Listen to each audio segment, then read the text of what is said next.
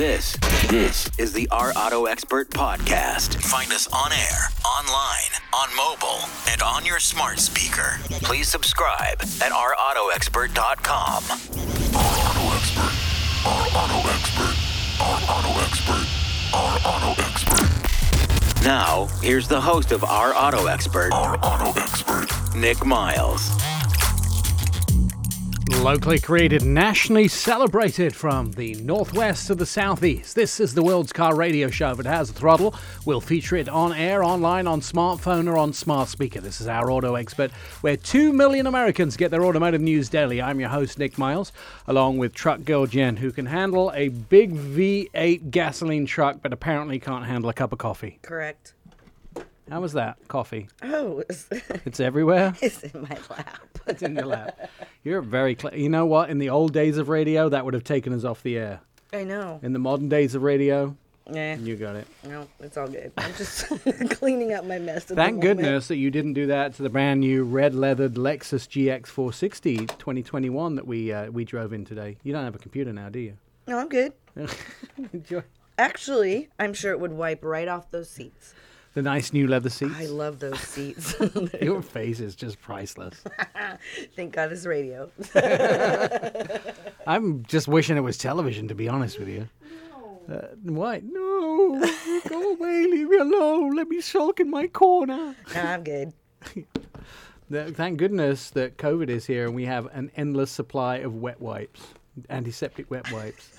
Because otherwise you'd be running to the kitchen to grab, wiping stuff. Mm-hmm. Did you notice that hordes of staff didn't come to help? If it's been me, like everybody been, swiping me down with paper towels. Oh, yes. Everybody just looked over. I you wouldn't. You wouldn't. Everybody just looked over you and went, "Yeah, there's Jen, spilling her coffee all over herself." Just as the show begins. Well, I How did appreciate you the do cup that? of coffee this morning. How did you do that? I just moved my mic and it actually hit the straw. Yeah, there you go. Yeah. Knocked your straw over. You know what the answer to that is? Don't have a straw? No, don't have coffee in the studio. Those big signs that say no drinks or food in the studio? That's why. Yeah, I know. A packed show today for you, everyone. Coffee everywhere. Going to talk a little bit about the vehicles that we have been driving this week. The Lexus GX is one of them, the 2021 version. I got a 2016. That's my... I feel embarrassed like this, maybe a little hoity-toity, maybe a little posh, but that's my dog car. You're hoity-toity. Yeah, I know. I sound a little arrogant when I say that. I have a Lexus GX, and that's what I use to transport my dogs around. Because when you have really nice cars in your driveway, you don't want to put 5 puppies in them. Back up. Yeah. It's a really nice car. It is, but it's one I can get dirty. Yeah, exactly. And really take the nice dogs to the leather dog. seats is wiped down. Yeah, I can take the dogs to the dog park, and my nephew Andrew loves to detail cars, and every so often he'll come over and detail my Lexus. Mm-hmm. So it's fun for him to do. By the way, if you have dogs and you want to get dog hair off of a carpet, here's the secret. 72% of Americans, by the way, own dogs. Mm-hmm. If you ever want to get dog hair off of a carpet in a car, this is the secret. Pumice stone. You know those that you use in the bath to get your heels all nice and soft? No, pumice on what? stone. On just the regular On cloth? car carpet. No, On carpet. carpet. Not on cloth, on leather. Oh my God. Well, I was wondering what you were talking about. Exactly. Short breath here. Mm-hmm. No, you know what else works? Use a pumice stone on carpet, and it pulls the dog hair right off. It puts it into a clump. You just You know what else suck works it up really with well? the vacuum. What? Pledge. You spray Pledge down, and then you get a brush On a carpet? on the carpet or the seats, not leather, the cloth seats. But yeah, it works really well. It doesn't sound like you should be doing that. I do it all the time. It works great on couches and like carpets, even upstairs. Okay, anyways. I don't feel good about spraying wax polish on cloth. It's a mist of it. It's not like you go. I mean, it's just a light right. mist. Gen hacks. We'll call this part of the show Gen hacks. Okay, you want to hear another one? Okay, go. Okay, bathrooms. Wait a sec. This is a car show. I know. There's no bathrooms but in a car. It has a little bit to do with cars. Okay. Okay, so I actually stole this hack from my mom. So Okay. you spray oven cleaner on the bath. Oh, tub. tub. Yeah, everyone knows that. Right. Let it sit for 15 minutes, wipe it down, and then you put Rain-X on it. Oh, for cars? so you can slip over in the tub and break your hip. No, on the Be oh careful, my America, God, of on gen the hacks. You could get walls. hurt. Jeez. What else is on today's show? Packed, by the way. Tons of stuff coming up. We're going to talk today about the brand new Hyundai Ioniq 5. So this is their first electrified SUV. Boy, there's a lot of electrified SUVs coming out here. The Ioniq 5 hits in April. It's out in the rest of the world. We're a little bit slow in America. We're getting all of these electrified SUVs behind the rest of the world. That's because their mandates are coming out ahead of us, especially in Europe. They've had all of these green mandates a lot faster than we have. If you're into electric, we're going to tell you what's coming. If you're not, sorry. If you're not, then at least you should know about them. It's kind of interesting, too. 300 miles on a single charge. We're going to get all of the... And by the way, Johannes Sanchez, the guy who is going to do the interview, never done radio before. I got a phone call from one of the guys he works with. He's a little bit scared. Oh, yeah, he won't be crying when we're done. We're also going to talk to Greg Ebler. He's the police... Ebel? Is that you Ebel? said? Ebel? He's the police marketing manager from Ford. They have a new F-150 police responder vehicle, which is specially made to chase the bad guys. An F-150, the best-selling pickup in America. We're going to talk about that. I like the idea because it can chase them on and off-road. Yeah, you think you're going to go off-road and lose us? Think again, bad guy robber. Here we come, right behind you. And the next interview after that is my favorite. It is? Yes. The Ridgeline? I like Carl Pulley. Yeah, because he's such one of my kind. I wouldn't He's say a Brit. Yeah, I know that. And he's a motorcycle rider. I could have meant either by that, by the way. I wasn't even... And he's cool, and he wears Teddy Boy shoes. Does anyone know what Teddy Boy shoes are?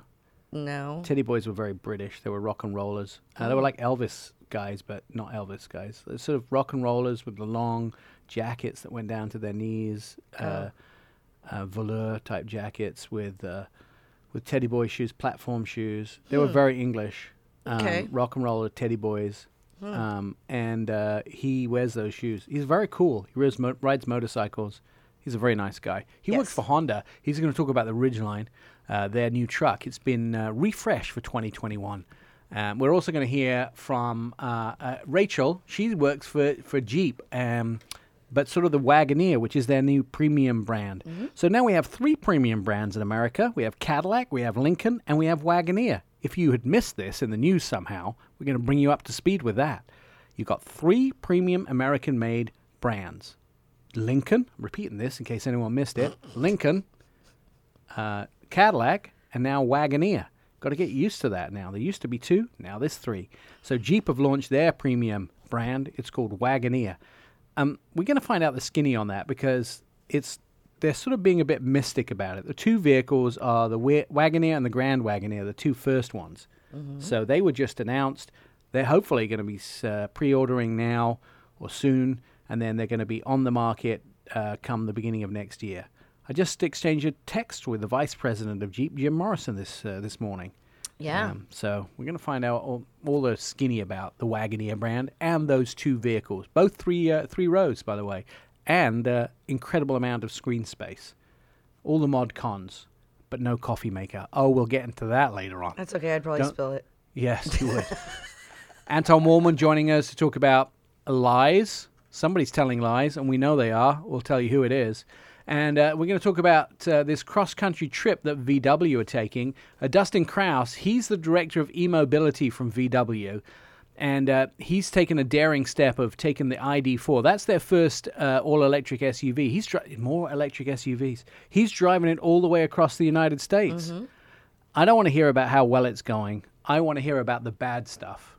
I want to hear about, getting trapped. I want to hear about running out of electric. I want to hear about sleeping on the side of the highway in the middle of the night asking for help. Now, I believe that he's in California, going to be in California today. Is that correct? He left from New York? I know that they did message me something about being in Sacramento. Okay. We're going to find out. That would be California. But I want to hear the scary stories. Of course you do. Yeah. Who wants to hear about it's going great. No, you read novels or watch movies to see the scary daredevil-y stuff. Well, I'm sure you can ask him today. Like spilling coffee all over the radio equipment. The scary daredevil-y stuff. That's what's... You don't tune in just to hear nothingness, do you? You tune into this show because you know you're living on the edge. And we tell you which car company is telling lies. Mm-hmm. We're going to tell you which one.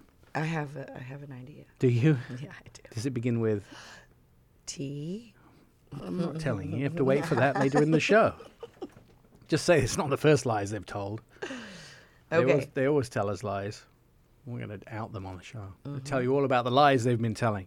All right. By the way, if you have ever just listened to the show and not watched any of our TV segments, I'm going to tell you how you can do that right now. We have a website, Auto, A-U-T-O, expert, E-X-P-E-R-T.com. You can actually sign up for alerts. And once a week, we'll send you out this very cool emailer. And in this emailer, it tells you some of the key stories that have gone out over the week. They're written by our writer team. They're the same guys that, by the way, write for MSN Autos. Mm-hmm. You can get those. You can also see some of our TV videos that we do. By the way, last week, we were at Nissan Design Center in California. It's called NDA, Nissan Design America. First TV cameras in 25 years to do live out of the Nissan Design Center. That's crazy. And then also you can see all those videos and you can hear this show. We turn it into a podcast by the power of some very clever editors. We turn it into a podcast and you can listen to, I think we've got 140 episodes there now. I think so. Why should you be bored while sitting at home during a pandemic? You can listen to all of those. Well, and it's on iHeart, and it's on Spotify, and it's on Podbean, Apple, iTunes, and yeah, and about 400 other places that you can listen to it as well. And you can sign up and be alerted every single time new versions come along. Your life has been very vacant until now. All right, more coming up. Our Auto Expert. You're listening to Our Auto Expert. Catch up with previous episodes of the show, our website, OurAutoExpert.com. You can hear all past shows, see automotive videos, and read insider car stories about your next ride. Our Auto Expert is where 2 million Americans get their automotive news daily. All right, well, I have to tell you that the two vehicles that I have been driving this week include, and we mentioned it at the top of the show a little bit, the GX460 from Lexus, $53,250, the starting price. You can well equip it up from there. That's the base model. There is the 460 Premium above that, and the 460 Luxury, 7-seater passenger vehicle, 6,500 pounds towing capacity, 301 horsepower out of a 6.4-litre V8 engine. The cool thing about this vehicle is it has great performance. It's hard to find a V8 engine in a vehicle today since everybody's downgrading for the environment. Not necessarily a bad thing. 5 multi-terrain settings, a very good off-road capability. I wouldn't say I've done a lot of off-roading, but it is definitely a favorite with all of the off-road community, and a naturally aspirated 4.6-litre V8 is something that helps you do that. Class exclusive kinetic dynamic suspension system. It looks great. There are 7 different colors. 1, 2, 3, 4, 5, 6 different colors. The vehicle that I have is in the Atomic Silver, although my favorite is the Claret Mica, the red. You like the red best? What do you like? the blue. The blue, which is called Nightfall Mica. I like the Claret Mica, the red one. Mm-hmm. Although I've always, maybe it's Write Me a Ticket red. I have to be careful of that too. Safety systems, the most comprehensive safety systems ever included in the GX in the 2021. Security, of course, is standard as well. The most advanced GX ever with the new Amazon Alexa capability, innovated camera technology for greater visibility, which was really helpful when we had to get out of a tight parking space in my driveway because too many cars in there, as well as available multi-dimensional sound. The 2021 GX has a seamless merge capability for convenience. It looks really nice, and I have had that third row folded all the way down so I can get lots of stuff in the back of the vehicle.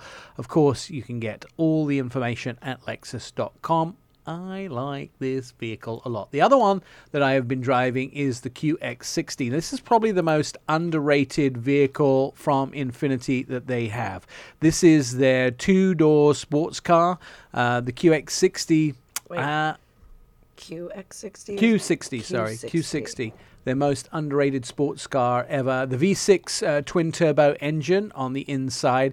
Potentially the red line, which is the one I've been driving, is probably, I would say, their halo car. The GTR, which is built by Nissan, is part of the Nissan group rather than the Infiniti group. So you have the 300 horsepower, which is a 3-liter V6 twin-turbo engine, gets about 27 highway miles per gallon. That is on the lower end. And then the 400 horsepower 3-liter V6 twin-turbo engine, which does about 26 miles a gallon. That is the one which is in the Red Sport, the Red Sport, which is the higher end of the vehicles. And I'm the Red Sport, and it's really fun to drive. Handling is instantly adaptable. It's just a dream to drive, especially in canyon carving. Not that I've been canyon carving with it, but doing some country roads with it is very delightful, would I say. Very well balanced, very easy to drive. I would say deep canyon carving was something I'd like to do, but I haven't actually had that chance to do it. It's low, it's wide, it's powerful, it has a good stance. Signature elements like the eye-inspiring headlights and the double-arched grille make it instantly Infiniti. You can tell that it's an Infiniti just from a long way away, yet dynamic, and it moves fast. It has that sporty coupe look. I forget, because I drive a lot of SUVs all the time. All I own is SUVs. I don't own a car. Actually, that's not true. I have the BMW 330e, the electric plug-in hybrid. But most of the vehicles I own, all the others are either trucks or SUVs. One truck, 2 SUVs. You've kind of fallen into the American category. Yeah, sorry. When you get into something like this, you really appreciate it, especially with the all-wheel drive. And the Q60 is very pure. It's the all-wheel drive also makes it easy to drive. And their sort of idea of design, the smoothness of the body shape, it sort of carries on in the driving. It's very unique stitching on the inside. It looks nice. The seating design is comfortable. The steering wheel is easy to handle. I notice the natural grip immediately when I get into the vehicle as well. If you're looking for that 4-seater, 2-door sports coupe that you don't necessarily want to take people with you. It has 4 seats, so you can, but you don't really want to take them. I'm just saying. It has a lot of also the technology that you want, 13 speakers, advanced technology. It has that surround sound, the audio pilot, noise compensation on the inside, multi-10-inch screen, subwoofers, great sound, tweeters sound amazing on the inside. And, of course, things like Apple CarPlay integration and seamless plugging in your phone is very seamless to get it through. I actually don't use navigation in my vehicle anymore at all. It also has that predictive forward collision warning. But if you really look at it, though, it's such a luxury sedan look, but yet when you drive it, the race car person comes out in you. Yeah. It's deceiving. I don't drive anything the race car driver comes out of me. You should know that. I know. It was the key when we drive this and Jen sits in it as she grabs the seatbelt. Mm-hmm. Always. And then occasionally you can get her to go. Okay, let's not bring that back up. Sorry. You haven't sat in this one with me, though. Nope. It does also help you. It's easy to get in and out of parking spaces because it does that surround view camera. 360. 360 camera. It does the monitoring surround when you're in the freeway. Helps you keep in your lane too. Which you need. Occasionally when I have to pick up my phone and answer it. And you're not supposed to do that, Nick. Mm-hmm. Yeah. Hands free. You're also not supposed to knock over your coffee all over the radio equipment. So well, we're not perfect, are if you we? just want to go there, Jen? No. Talk about that. No, we're good. It has flexibility to basically have your whole life. So go test drive it. I enjoyed it. Mm-hmm. It's sort of the sporty, sexy version of the Q50, which is the 4-door version of this. The Q60 Red Sport is the sexy version. It is, for sure. 4-door, lovely. 2-door, very me. Okay, 4-door, cheaper in insurance. 2-door, not so much. And 2-door, Jen goes, Our auto expert, more on the way. You're listening to the Our Auto Expert podcast. Welcome back to our Auto Expert radio show. Okay, well, this is Our Auto Expert, and Our Auto Expert's on Facebook, Twitter, and Instagram. You can start a conversation with us. Ask us a car question. Just direct messages at Our Auto Expert, where 2 million Americans get automotive news daily. So, got a little phone call from my friend Miles down at Hyundai this week to prep me for talking about the Ioniq 5. Joining us on the phone is Johannes Sanchez. So, I hear this is the first time you've done a radio interview. Hi, Nick. Yes, that's correct. So, Thank you for having me. That's no problem. Miles told me to be nice to you, so I'll be nice to you. First question, a little bit off of the subject. So you've been in product planning for a while. Why haven't we had a coffee maker inside a car? That's the one thing I've been asking for years. Why haven't the product planning guys given us a coffee maker? That's the one thing I want. I think I have the same question. Right. I think that would be, if we could get, so even if it's a crop where we put a little, just a little holder in there just to make coffee, that would, a Keurig? A Keurig, yeah. Yeah, that would be the perfect thing. All right, let's get on to the Ioniq 5. First of all, when you bring out a new electric vehicle, we've all seen pictures of this because it's been obviously released in other countries. The first thing that everybody gets excited about, and they do, is they compare it to everything else that's out there. So we want to know, what's the range going to be like when this thing comes out in the United States? What are we going to see as far as range and how we compare it against other vehicles? Yeah, so that's definitely been one of the key pillars for the Ioniq 5, right? We've been really designing this car to move EV mainstream. And we know that one of the big issues for consumers that might be on the fence for an EV vehicle is range. So with the eGMP platform, you might have seen some other numbers out there from the global release, but in terms of the U.S.-specific numbers, I don't think we can disclose those just yet, but I do want to say that's been one of the main kind of driving points or north stars for this vehicle, and I think when we can finally reveal that number, that everyone will be pleasantly surprised. So maybe I can't give you the specifics just yet, but definitely something that we've made a key point on this vehicle in terms of addressing what buyers in this space want. Yeah, because everybody's looking for that magic Tesla number, right? So Tesla does around 300 miles. That's what people are really looking to get there. Obviously, when you put it up against the vehicles already out there, they're looking to try and compete against that. And then the second thing everybody is looking for is charge times, because the less time spent at a charger, the more convenient the lifestyle of owning an electric car is, right? Absolutely. So in addition to answering the range question that we've been trying to do with the Ioniq 5, the charge times are definitely one of the strengths of the eGMP platform. So it utilizes an 800-volt architecture that will allow us to connect to 350 kilowatt charging, which ultimately ends up giving you from 10 to 80% charge in a little under 18 minutes. So really excited about that. I think the only other vehicles out there offering something similar is the Porsche Taycan. So, it's definitely a strength there in terms of charging time and getting rid of that range anxiety as we move EV mainstream. I would say, why is it taking you guys so long to get an electric vehicle to market? But it really isn't. I mean, we've just seen the Mach-E arrive this year. We're just seeing the ID4 arrive in April. This is going to arrive sometime in the fall? That's right, later this year. All right. First all-electric SUV, but it's just the real beginning of your plan at Hyundai. That's correct. So the Ioniq 5 kind of kicks off a Ioniq sub-brand of sorts for Hyundai. So we're really showing our commitment to innovation and sustainability moving into the future. And again, this subcompact CUV Ioniq 5 is just the first of three. So we'll be seeing an Ioniq 6 and an Ioniq 7 in the near future. So the way it works with the Ioniqs is that the even numbers are sedans and the odd numbers are SUVs. Is that right? That's correct. And the numbers also connect to the segment of vehicle. So the 5 for us is the compact CUV. The 7 is the larger CUV, and then the 6 is the kind of mid-sized sedan. So both even and odd, and then related also to their segment. So the bigger the number, the bigger the vehicle. Yes. So we should be seeing the 7 as being a 3-row SUV, something like that.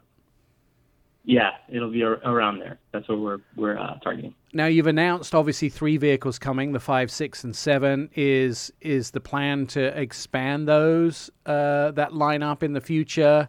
Because that's really the core of everything that everybody's doing, right? I mean, those are the core vehicles, but there's room to go other places from there, isn't there?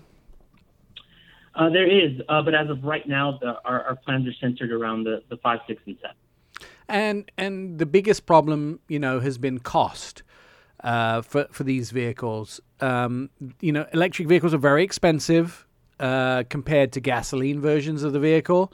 That's been one of the problems. And the incentives, although they've helped that, going into the electric world ends up that even though you save money on fuel, it's still hard to make sense of making that investment for a lot of people, even unless you get one that's sort of in the luxury category. So let's first of all start off with the incentives. Hyundai have had electric vehicles in the past. When these arrive, do you expect them to be eligible for Hyundai for the $7,500 tax credit? Absolutely. In terms of the Ioniq 5, we will still be eligible for that tax incentive. All right. And then moving forward, do we expect pricing to come in the fall, or will it come sooner? I believe pricing will come closer to the fall. All right. So tell me a little bit about the vehicle itself. What do we know so far, and what will we have to wait for? So right now, I think we already mentioned the range situation and the ultra-fast charging. In terms of its size, it's a subcompact CUV.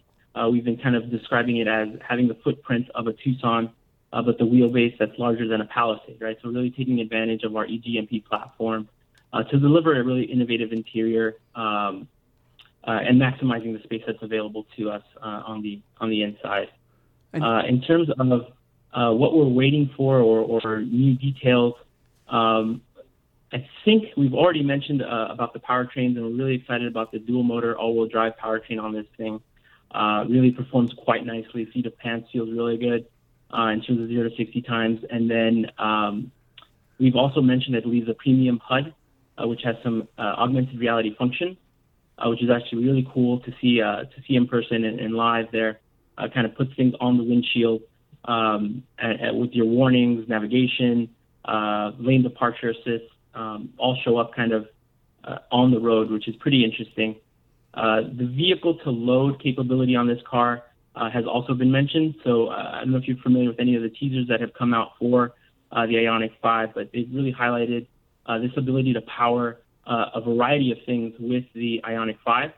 And that's been focused on kind of what they've been calling ultimate camping, right? So you go out with this car, you're camping, you can power whatever you want. And I've been kind of considering it, or the first thing that popped into my mind with this capability is tailgating. So, going out I went to SC, so going out to an SC tailgate, and I can power my whole tailgate with this thing. So those are some of the features that I think we've already shared, actually, that have been pretty exciting. And then in terms of what we're waiting for, I think, like you mentioned, just divulging the information on the end range for this vehicle, I think, again, everyone will be pleasantly surprised. So just some of the highlights on the Ioniq 5, and then some of the things that are still to come. Now, on the interior of this vehicle as well is also environmentally friendly. Can you explain that? Yeah, that's again, another point of what we're trying to push forward with our sustainability. A lot of the touch points inside the vehicle, the seats, the headliner, are all using more eco-friendly materials in terms of using bio-based leatherettes, and then eco-friendly bio-pet materials as well. So again, we're kind of trying to push forward and show that Hyundai is really dedicated to this feature of sustainability.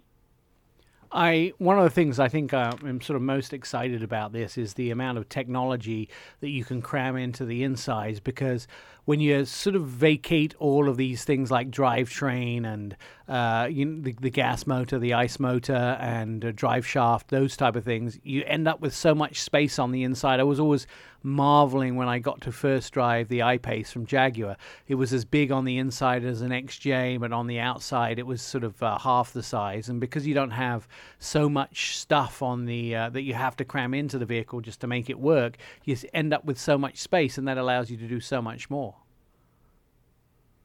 That's very true. So we're really utilizing that space on the Ioniq 5 as well. We've got a slim cockpit that actually protrudes less into the cabin than your traditional crash pads. So we actually have a lot of space there. Just opens up the interior quite a bit, gives you a really good sensation of spaciousness. We also have what they're calling the Universal Island, which is a movable center console.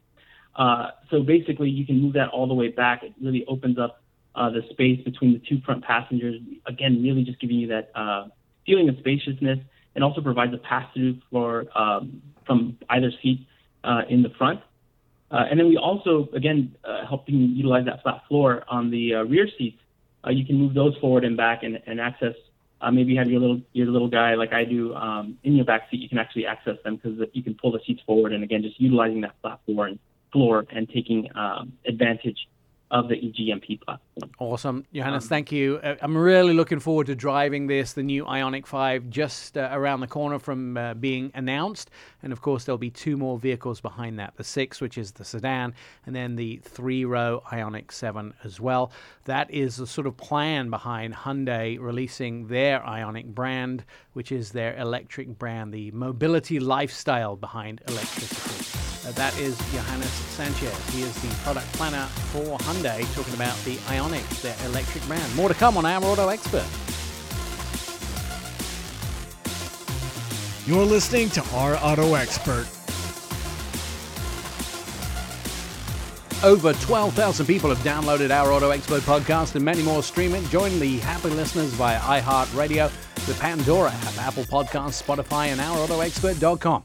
Hours of endless fun await you. I'm Nick Miles, and this is Our Auto Expert radio show. 2 million Americans get their automotive news daily from Our Auto Expert. Good news this week. Ford, or last week I'm guessing, Ford announced they are adding to their fleet of police vehicles by adding the brand new F-150 version of the police vehicle. And joining us on the phone is Greg Ebel. Greg is the police brand marketing manager. So when I'm driving down the freeway, Greg, that F-150 behind me may not just be an F-150. It might be your new F-150 police pursuit vehicle. Yeah, you're exactly right. And thanks for having me on. We actually launched the first pursuit-rated pickup back in 2017. So this is a revamped version, all new for 2021. So we're super excited. We have some great new content, and we did reveal it here just recently, actually on March 16th, a virtual reveal. But some key things to be aware of with the new truck is we have a new top speed of 120 miles per hour, and that's a great improvement over the 105 you're currently. And this is something that our law enforcement customers, have asked for. A lot of them, within their bid specs, they require at least the minimum of 120 for enhanced pursuit capability, and that's what we're delivering with the new truck. And we also have some great new improvements for the performance and handling of the truck itself. And that's delivered via we have a new torque on demand 4x4 transfer case, which it offers an automatic. It's a 4-auto mode, so you can set the 4x4 system to automatic, and you can forget about it. If you're traversing off-road or if you're going on-road, you're going to have that instantaneous torque transfer when you need it. And what's really great about that is typically with a pickup truck, you can't drive in 4-wheel drive, 4-high or 4-low on dry pavement. It's intended for inclement weather conditions, off-road, sand, snow, mud. But with this, you put it in a 4-auto. We really think our customers are going to see that improved performance on the road, but still have that great off-road capability.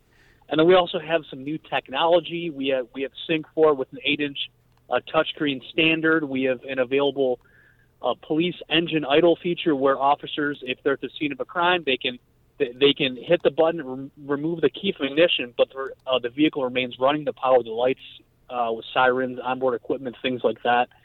So just a lot of great new updates that we think our customers are going to really enjoy for 2021. I think the great thing about it is those, I guess, police customers that are in areas where it can suddenly get into off-road, the outskirts of Denver or places like that where they have snowy weather, and they may suddenly find themselves in tundra where they can't actually follow somebody or go into the off-road country. This is perfectly useful, so they can actually be driving the freeway, and then suddenly they can find themselves in 6 inches of snow. They can still continue whatever they need to be doing, and at the same time get out of the vehicle and leave it running and keep it safe and visible for anybody coming down the freeway at the same time. And the other thing is too, you've made it sort of so it's completely accessible.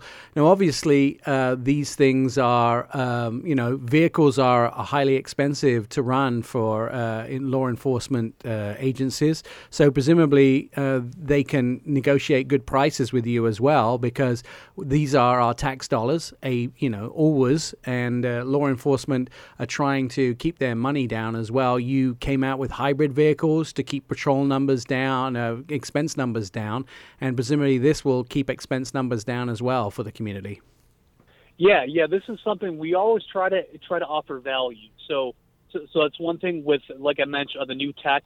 Standard sync. We have a reverse sensing system. Now it's a basic safety feature. Now standard. So of course, offering the value, but with this customer, with this truck, it's really offering that capability. A lot of our customers, F-150 police responder customers, they're doing towing. They have payload, they have equipment in the back. So, we have the best in class out of any pursuit vehicle, standard towing of 7,000 pounds and even available of 11,200 pounds. So, a lot of agencies, if they're towing, mobile command center, if you're a rural sheriff, you have a horse trailer, a boat, right? So you're covered there, but you'd be surprised. A lot of agencies look at this truck for the interior space. We have the most, out of any pursuit-rated vehicle, we have the most interior space. So a lot of agencies that are using it on daily patrol, on road most of the time, have been purchasing this truck. So it really satisfies a very wide array of customers, and we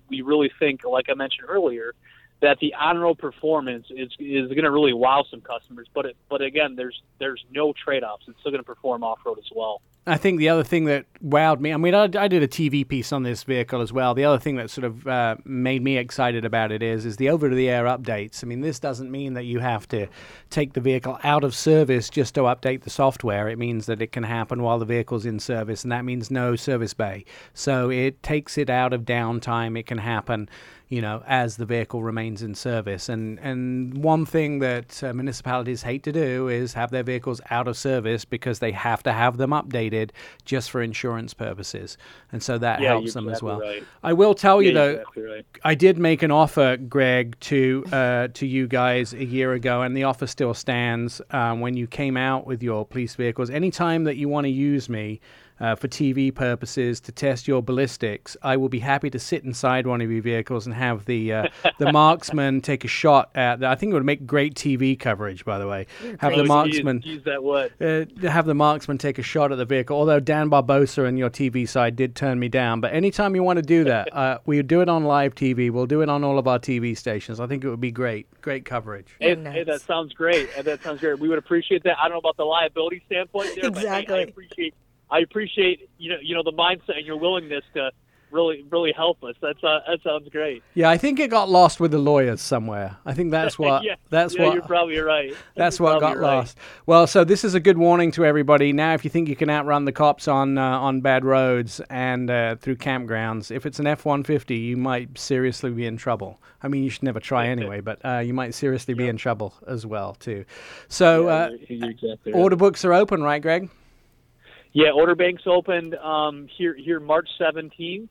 We're going to be going into production for the all-new 2021 model year here in late summer, and then we're expecting some of the trucks start to arrive with our agency customers probably in the late fall time frame.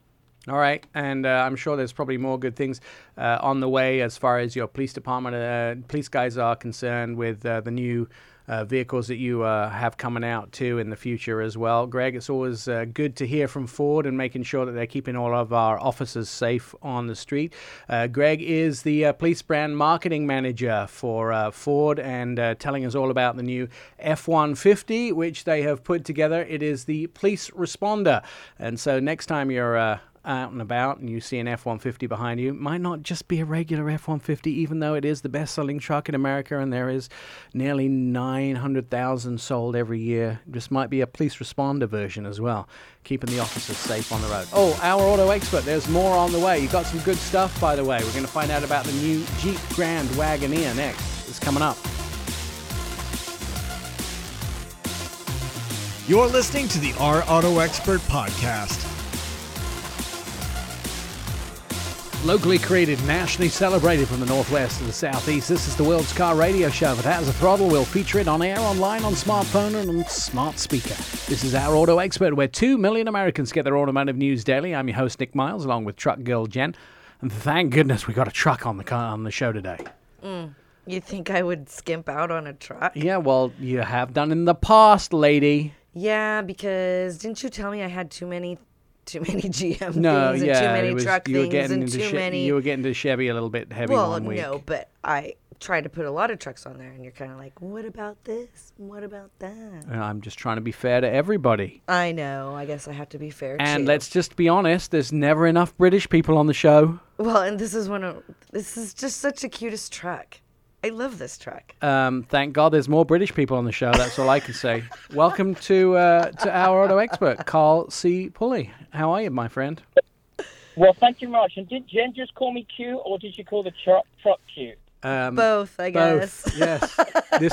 Listen, take it. Just take it. She very rarely says cute, so just take it. Mm-hmm. Carl is one of the public relations teams for Honda, and we are talking about their 2020, is it 2021 Ridgeline? 21, yeah. Yes. So the Ridgeline has been this interesting vehicle that is a truck with the accoutrements of an SUV. Am I correct? Well, yes, indeed. I mean, it's the only truck in the mid-size segment that uses a unibody construction. So basically the whole body is the frame, and there's huge advantages for unibody construction, both in the SUVs that we produce, but also with a pickup truck, because it's stronger, has better torsional rigidity, is lighter, has better drive quality, it's safer, and just basically all around, it's really a better platform for the mid-size pickup truck as far as Honda's concerned. I actually also enjoy the fact that it's comfortable and has a lot of accoutrements on the inside and very spacious, and, you know, it's more sort of luxury car-like on the inside than very truck-like. It's true. It's not uncomfortable to climb into. It has lots of space, you know, those type of things, where a truck doesn't necessarily have all those things. And then you still have the bed and a lot of cool stuff in the back of the bed, like you're able to run a blender make margaritas when you're camping. Total win Absolutely. for me. Absolutely, Nick. And you hit the nail on the head. I mean, it has the largest, most comfortable cabin in its class by far. It has that wonderful ride quality. Really, it's the only truck in that mid-size segment you'd want to do any sort of, you know, long-distance road trips on, just because of how quiet it is, how comfortable, how roomy. I mean, it's so much larger in the back, in the second row, than any of the competitors. So really, you can legitimately take 5 adults in comfort with all of their gear and all of their equipment. But as you said, it is very, very capable with truck-like stuff. In fact, it has the largest standard payload, or the heaviest standard payload, with almost 1,600 pounds compared to its competitors. Plus, it has the largest standard bed in its class, and it's the only one where you can actually lay 4-foot wide sheets of plywood or drywall flat in the bed. So, you know, when it comes to truck capabilities, it's got that down too. Oh, did we lose Carl? I think we lost Carl for a second there. Oh, Yeah, No. I'm still here. Can you Oh hear me? yeah, no, yeah. You Yay. dropped out for a second, but you're back. You're back. So we got. You can actually lay drywall. Was where we lost you. Carry on. Yeah, so it's the only vehicle in class where you can do that, and with its standard IVTM four-wheel drive system. So that basically is it's an intelligent all-wheel drive system that can send up to 70% of the available engine torque to the rear wheels, and then apportion that torque up to 100% to either wheel. So it allows you to do torque vectoring, which means you overpower the outside rear wheel to enable the vehicle to pivot through turns. So when it comes to handling, it's superb in its class. If you're driving that twisty mountain road up to your favorite camping spot, it's going to be far more agile, far easier to drive. And I mentioned the power. It's powered by a standard V6. V6 3.5-liter engine with 280 horsepower and 262 pounds of torque. And together with that all-wheel drive system, we have what we call variable traction management. So it actually has selectable modes depending upon the environment in which you're driving. So it has standard, but also it has snow, it has sand, and it has mud. And it changes how the power is apportioned and changes the traction control system. So, for instance, if you're in deep sand, normal traction control systems would stop sending power to the wheels because they're slipping. But in sand, you need the opposite. You need those wheels to keep churning, to keep plowing through that sand. So it's a very, very smart system. So it's incredibly capable off-road as well. So you really have, everything. I mean, it's a win-win-win. You have the capabilities, the comfort of an SUV. You have those truck capabilities with the bed and the payload. Plus, you have the off-road ability with the all-wheel drive system and the variable traction management system as well.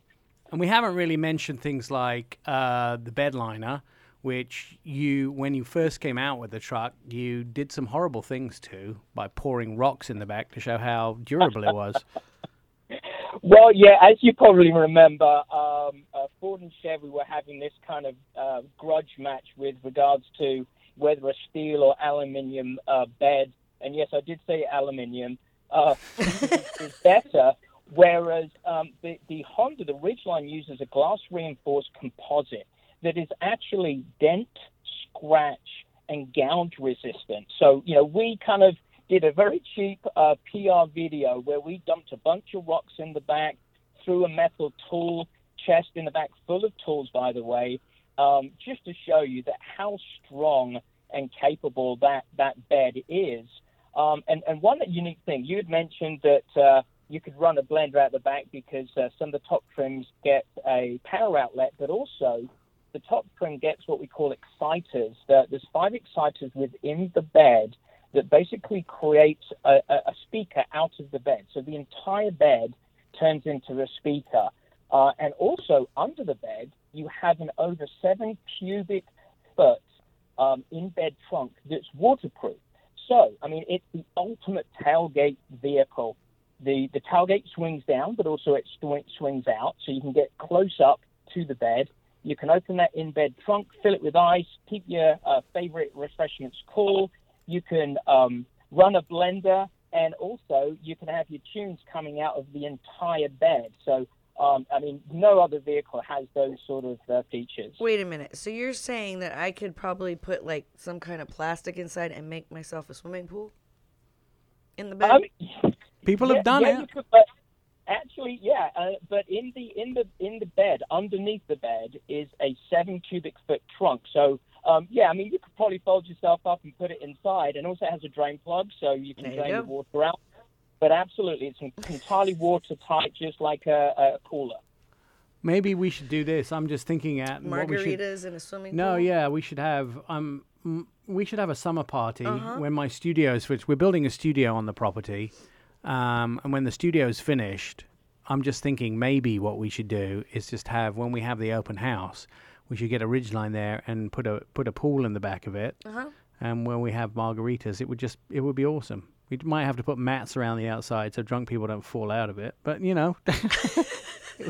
Well, it just so happens you have a man in the know that could get you one of those fine Ridgelines. And one of the things I wanted to mention, obviously we're talking about the 21, there were some big changes to styling for the 21. So everything from the A-pillar forward is all new with styling. And so previously the styling was very aerodynamic, which helped with fuel economy, but still it's one of the better at 21 miles per gallon combined fuel economy. But it didn't look as rugged as its capabilities. So one of the big things that designers did was entirely change the front end.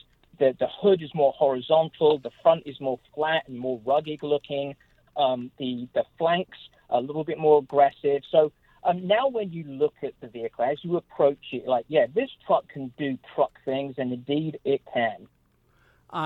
I will tell you that I am an absolute fan of this vehicle just because it gives you both worlds. It gives you this sort of cabin of an SUV and the capabilities of a truck and a secret trunk and a dual opening tailgate and power for a margarita mixer or a blender or whatever you should choose in the back, or a chop saw if you so be the workman type or woman type.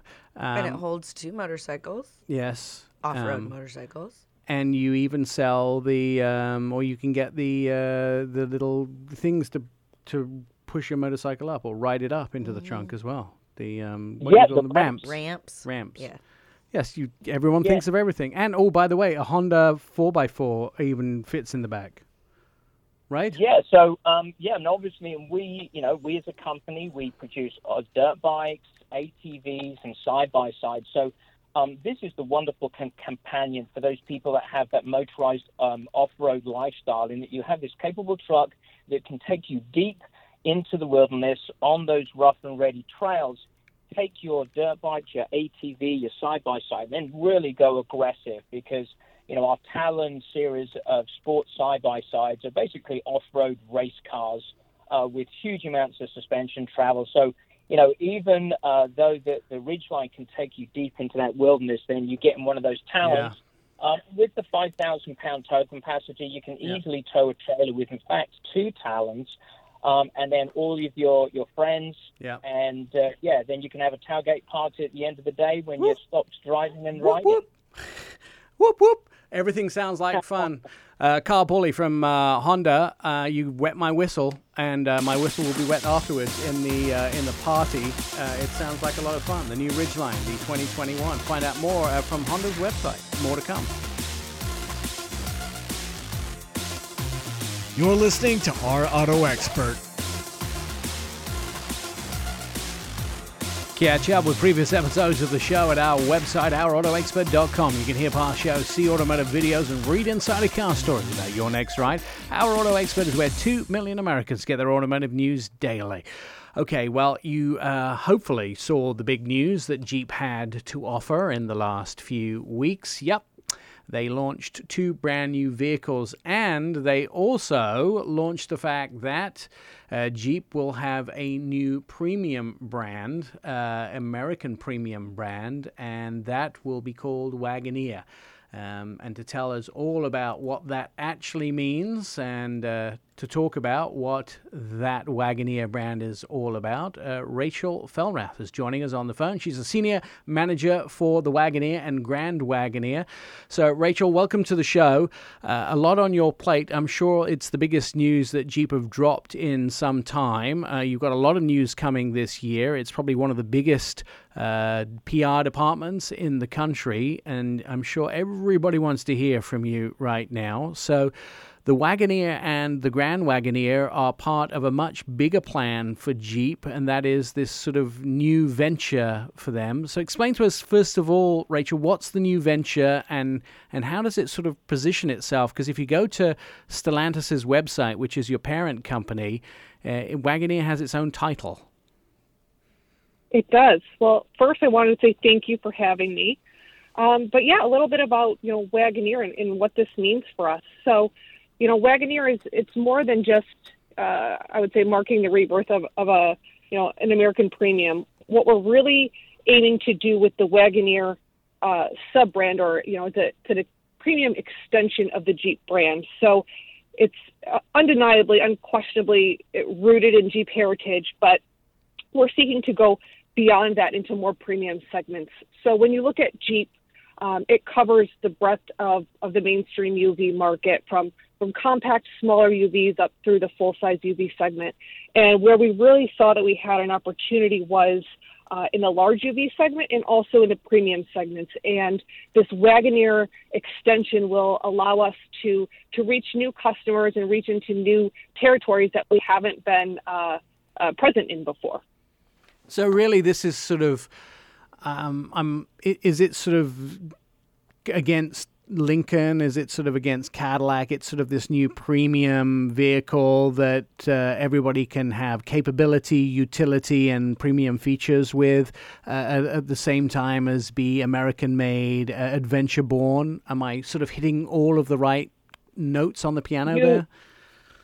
You're hitting the right notes. Your piano is very well tuned. Excellent. We're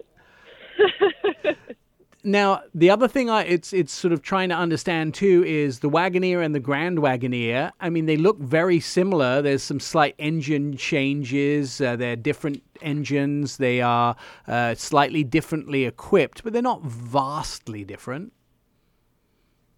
No, they are siblings, but the Wagoneer itself is targeted to compete in the heart of the large UV segment. So really aimed at those growing American families, those couples who have it all, who seek to go on adventures and pack everyone and everything that they can into the vehicle. It tows best in class up to 10,000 pounds, so they can take their toys with them. So really, it's focused on supporting the lifestyles of those with growing and changing families. Now, the Grand Wagoneer, it does have some differences. You noted that it does look a little bit different. So when you look at the Grand Wagoneer, you will see that it has its own unique hood, its own unique front fascia and grille.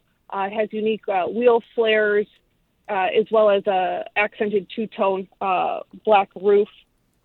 So you'll find some exterior differences. You'll also find some interior differences. So the Grand Wagoneer is basically everything that the Wagoneer is, but at a more upscale, more premium level. So you get the larger screens, you get more screens, you get more ways of your seats. So we've taken the Wagoneer and upscaled it in the Grand Wagoneer, and that's really for those kind of more discerning customers who are in the premium segment. The screen space in the Grand Wagoneer, and excuse my language, is ridiculously large.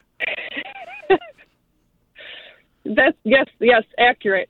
So we have up to 75 inches of front screen, or 75 inches of screen total, with up to 45 inches of screen in the front. So you have a 12.3 inch digital cluster, a 12-inch touchscreen radio.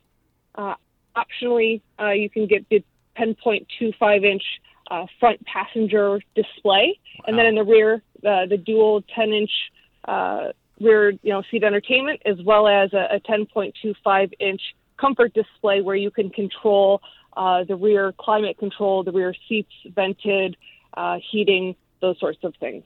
And the sound system, of course, the first time I've ever seen Macintosh in a car, but it looks, just from the pictures, haven't got to see it or hear it, looks phenomenal. Yes, so we're partnering with Macintosh. We have two different Macintosh systems available between the Wagoneer and Grand Wagoneer. So we have the 19-speaker system, and then we have the MX1375 reference entertainment system. So that's our epitome of a premium 23-speaker system. That just, it's an incredible sound system. How, there's two questions. First of all, a lot of people are not going to really know Wagoneer that well. It sort of vacated in the 80s. Mid-80s was the last time Wagoneer was around. So you've got a big problem on your hands. Not a problem, but a big load on your hands to get across the Wagoneer messaging. Yes, it's a lot of American heritage, but you've got to tell everybody what this new Wagoneer is about. I mean, obviously, we're part of that message, but you got to tell everybody what it stands for, what it is, how it's, I mean, there's a lot of messaging here, right? There is. And I think you'd actually be surprised when you bring up Wagoneer, a lot of people that I've come across, they have fond memories of their neighbor had one, or, their family was lucky enough to have one. So I actually have come across, those individuals more than I would have expected. And I was just driving one the other week, and one of our early build vehicles, and someone said, "Oh, that's a Jeep," and I said, and I explained kind of what we're doing with Wagoneer. So I think yes, there'll be some challenges to build the awareness, but I think there's a more established basis foundation there than you might expect. Good job. All right, I look for the wood paneling. That'll be next. More to come. You're listening to the Our Auto Expert podcast. This is Our Auto Expert radio show on Facebook, Twitter, and Instagram. You can start a conversation with us, ask a car question. Just direct message us at Our Auto Expert, where 2 million Americans get their automotive news daily. He joins us every single week, Anton Woolman. He's an independent investor and analyst. He also writes for The Street and Seeking Alpha. Please go and read his stuff there, because he is probably the premium and the most well-read and respected person when it comes to investing in the automotive industry, analyzing all of the independent or all of the car companies when it comes to respect of electric cars, car companies, and the car companies who are involved in autonomous driving. Anton joining us this week. Let's talk about the new U.S. Transport Secretary, who says they wanted to start talking about taxing car drivers on the federal level by the mile. Now, of course, if you live in Oregon, and other states like that, the state itself has wanted to tax people for a long time, talking about taxing them on the individual level as far as states are concerned. But when we come to the federal level, this is the first time it's happened. So the new U.S. Transport Secretary says he wants to start taxing car drivers on a federal level. Anton, is this just, let's say, posturing, or is it likely to happen? Anton, do we have you? Oh, we'll try again. I think we might have lost him. Yeah, we can talk about that. It actually appeared on Twitter. We may have lost Anton for a second there. This is Pete Buttigieg, who's the Transport Secretary. He says taxing drivers by the mile shows a lot of promise and could be the way to fund big infrastructure and a big infrastructure overhaul. Now, does it mean a big difference for each individual driver? Of course, those drivers that drive a lot, that might be a very different way to go.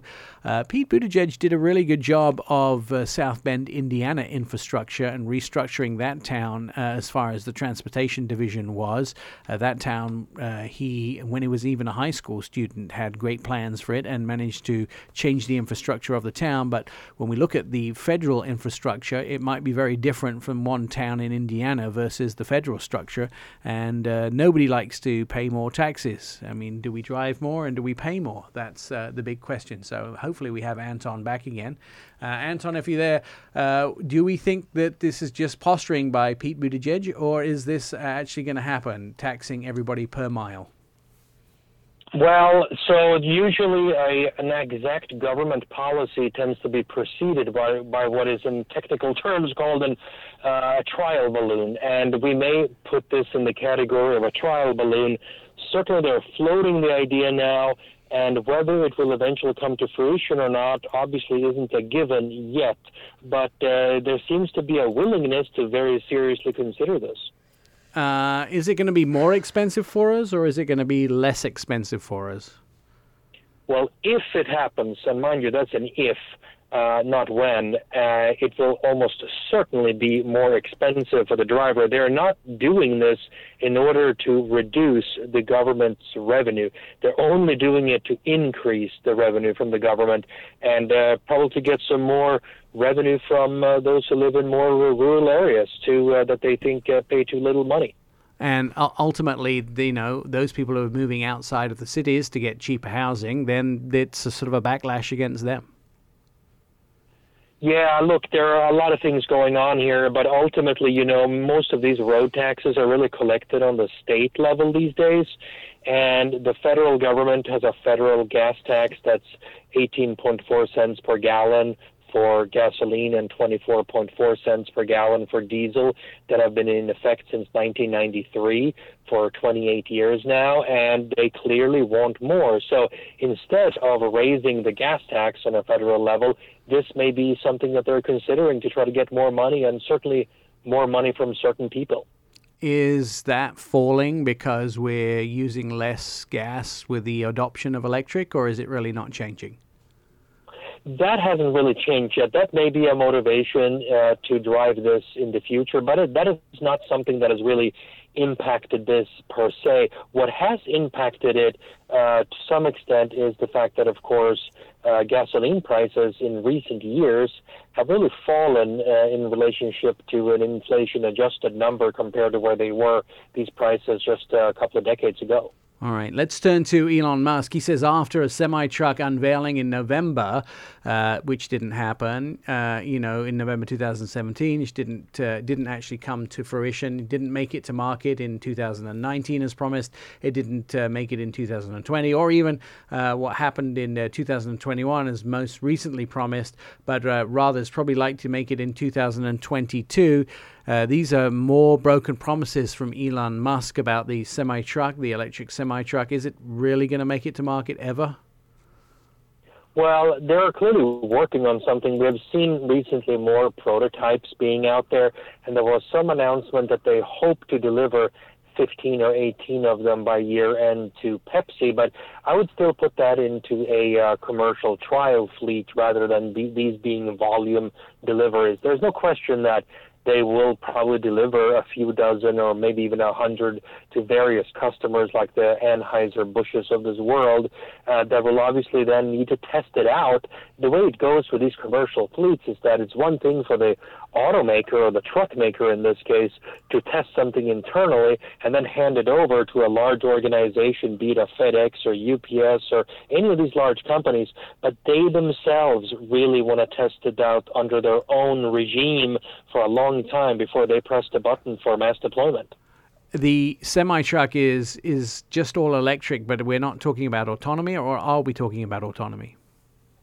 Well, from the launch event in November 2017, what was conspicuously absent from that event, which I have in very close memory, they did actually not talk about anything autonomous at the time. Of course, Tesla, both before then and after that time, have ceased no moment in time to really talk about autonomy at almost every opportunity. But that was an event where they conspicuously just avoided the subject. So I'm not sure what their ambition is really there. Maybe this is something that is considered a bit too difficult or something like that, or maybe it's something that it's one of those driver assistance features that for long-haul drivers that sit on these long stretches that is more akin to the kind of cruise control systems that are already in the market today. Now, we know that with technology, definitely back in 2017, these trucks weren't able to have the battery sizes that they needed to do much. Once they had the battery sizes, they weren't able to haul much of a load. Of course, things have been changing year after year. Do we think the technology exists now that they could haul a load and have a battery size to get a decent distance? Or is there something that we haven't been told? I don't think the technology is there yet. Keep in mind that the biggest problem here is simply weight. Weight. These batteries, even though if you assume further improvements every year by some percentage, it's going to be quite a while before they can compensate for their enormous weight. Mind you, these trucks need to be able to carry about 80,000 pounds worth of payload, and the tractor, the actual truck that pulls them, it just can't weigh more than X number of pounds, because then it fails to meet all of the requirements. So, and of course, it's fine if you're going downhill with the wind in your back, but let's say you're going to take this thing on a long distance and suddenly you're going to traverse the Rocky Mountains in bad weather and the wind against you. Well, then Houston, we have a problem. All right. The Tesla's this is not their only product that they've been promising to deliver. We're also still waiting for the Roadster 2.0. They took $250,000 up front for the 2.0, and November 2017 that was also on the books, and still waiting for something to happen. That's right. Same event as a semi-truck, Nick, in November 2017. That took $250,000 from some people up front to be part of that first group of really anointed early buyers. And they promised the car to be delivered by 2020. And, of course, it probably won't make it by the end of 2021 or God knows after that. So that is kind of a broken promise. All right, then quickly, while we've got a minute left or so, chip shortage, it's causing more factory delays, places being shut down. It's starting to be a nightmare. We predicted this months ago. Oh, God, this is going from worse to nightmare to even worse. We have all of these chip shortages, but now we have the Suez Canal blocked, and overall an enormous increase in cost across almost all the raw materials, from copper to silver to almost all the components that go into these things. The price of an automobile, I'm telling you, Nick, and I've been telling it for just over a year already, are going to increase. The prices are going to come up. The cost of production, all the materials, all the labor, and now we have these enormous interruptions that are happening in front of our eyes. If you're planning on buying a car in the next few months, better run out and get it now, because there won't be any discounts if you can find a car at all. And the basic prices, you're going to see automakers just raising all these MSRPs pretty soon. All right. Well, unfortunately, the warning signs are all there. Hopefully, they can try and get things together. But it sounds like car prices are going to go up and go up steeply. So the signals are there for everybody. Hopefully, some of those things will get reversed, and there'll be some emergency measures to try and at least get production moving. But factories are being shut down left, right, and center. Anton Wallman, independent analyst and investor. You can read the majority of his stuff at The Street and Seeking Alpha. As always, you can hear all of his news and reviews at OurAutoExpert.com, and there's probably nobody in the industry that is as well versed in autonomous cars, electric cars, especially when it comes to Tesla and the European sales market. Please read his stuff again at The Street and Seeking Alpha, and he has the inside scoop of the story. And of course, as we always tell you each week, you can go to OurAutoExpert.com and click on the podcast and listen to the podcast. There is 140 episodes of the podcast there. We enjoy it when you do that because we see you do it, and you can be registered as one of our podcast receivers, and we get to know when you do that as well. All right, we'll be back more on the show. Stand by. You're listening to Our Auto Expert.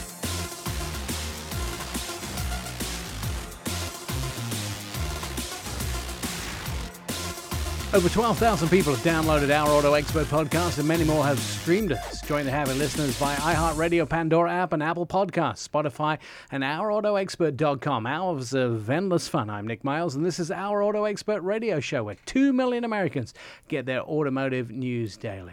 Well, if you ever wanted to do a cross-country trip with a little bit of a twist, this guy's definitely doing it. I'm not sure I would take such a exciting risk, but Dustin Kraus has been driving an ID4 from VW across the country. He is the director of e-mobility, and he's joining us on the phone. So first of all, have you got any scary stories to tell us?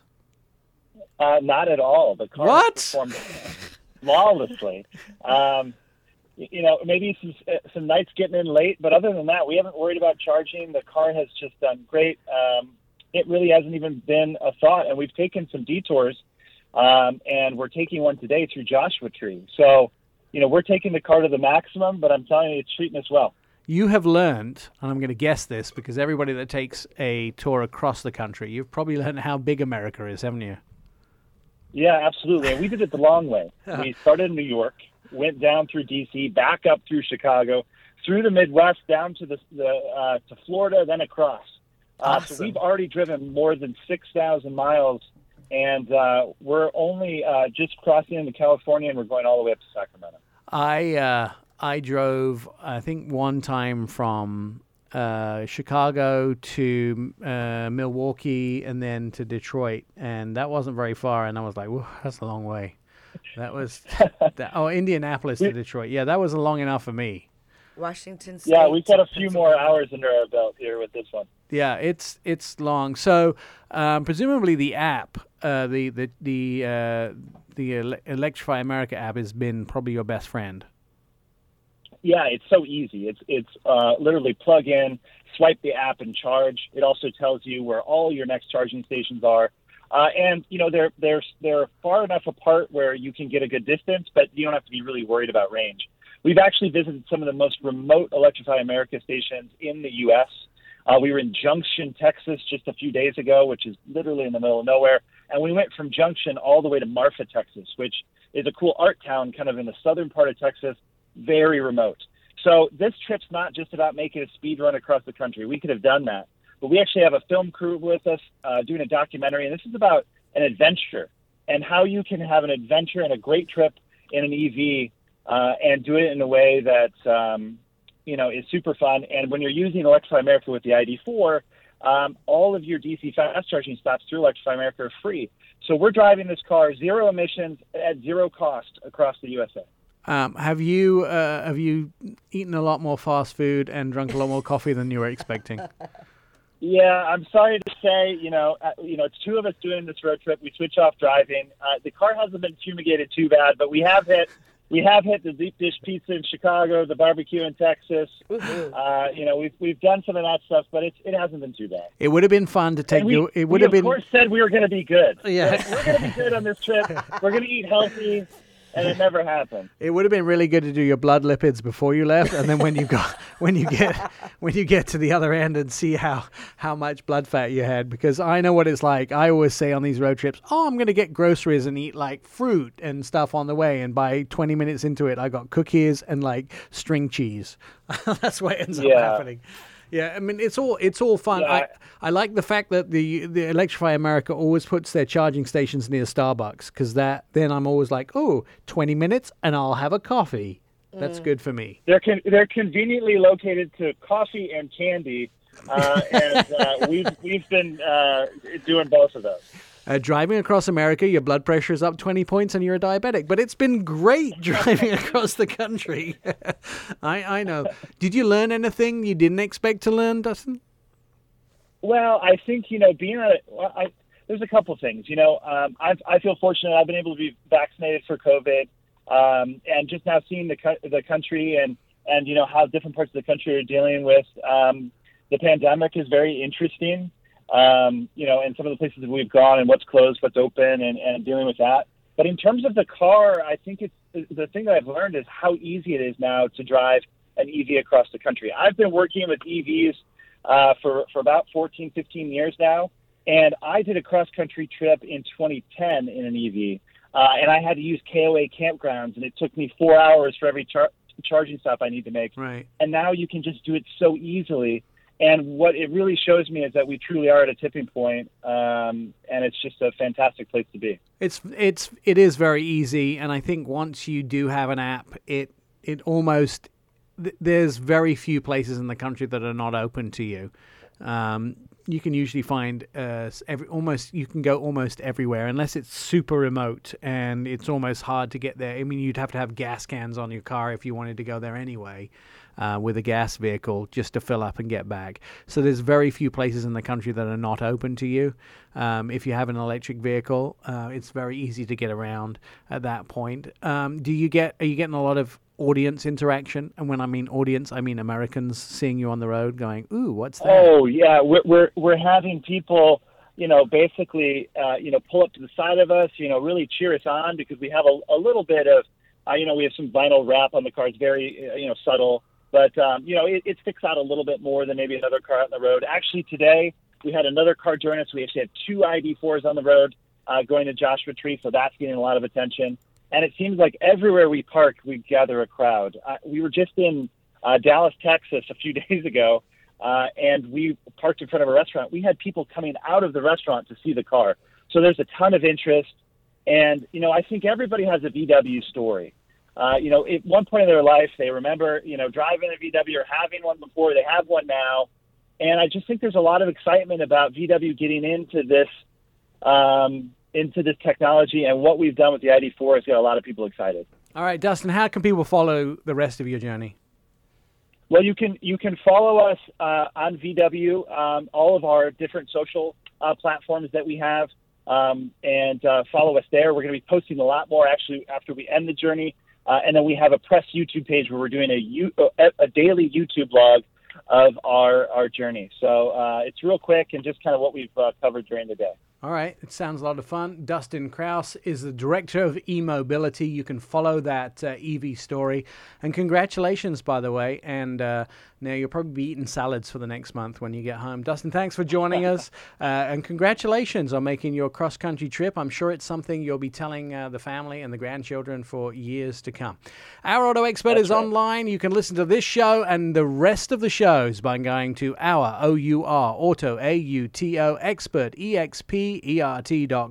See our videos and all the TV stories that we had. By the way, if you want to see that F-150 police vehicle, we have the online video of how that works. That is at the website, as well as this show and all the shows in the future.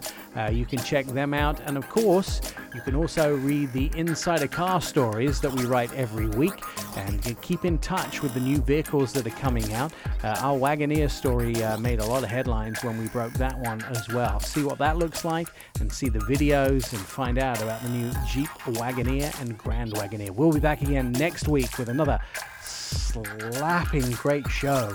And you'll be here too, Jen, right? Of course. You've been listening to Our Auto Expert with Nick Miles. Find all the show episodes at ourautoexpert.com. Please follow us on all social media, Twitter, Facebook, and Instagram at Our Auto Expert, and message us for a quick and witty response.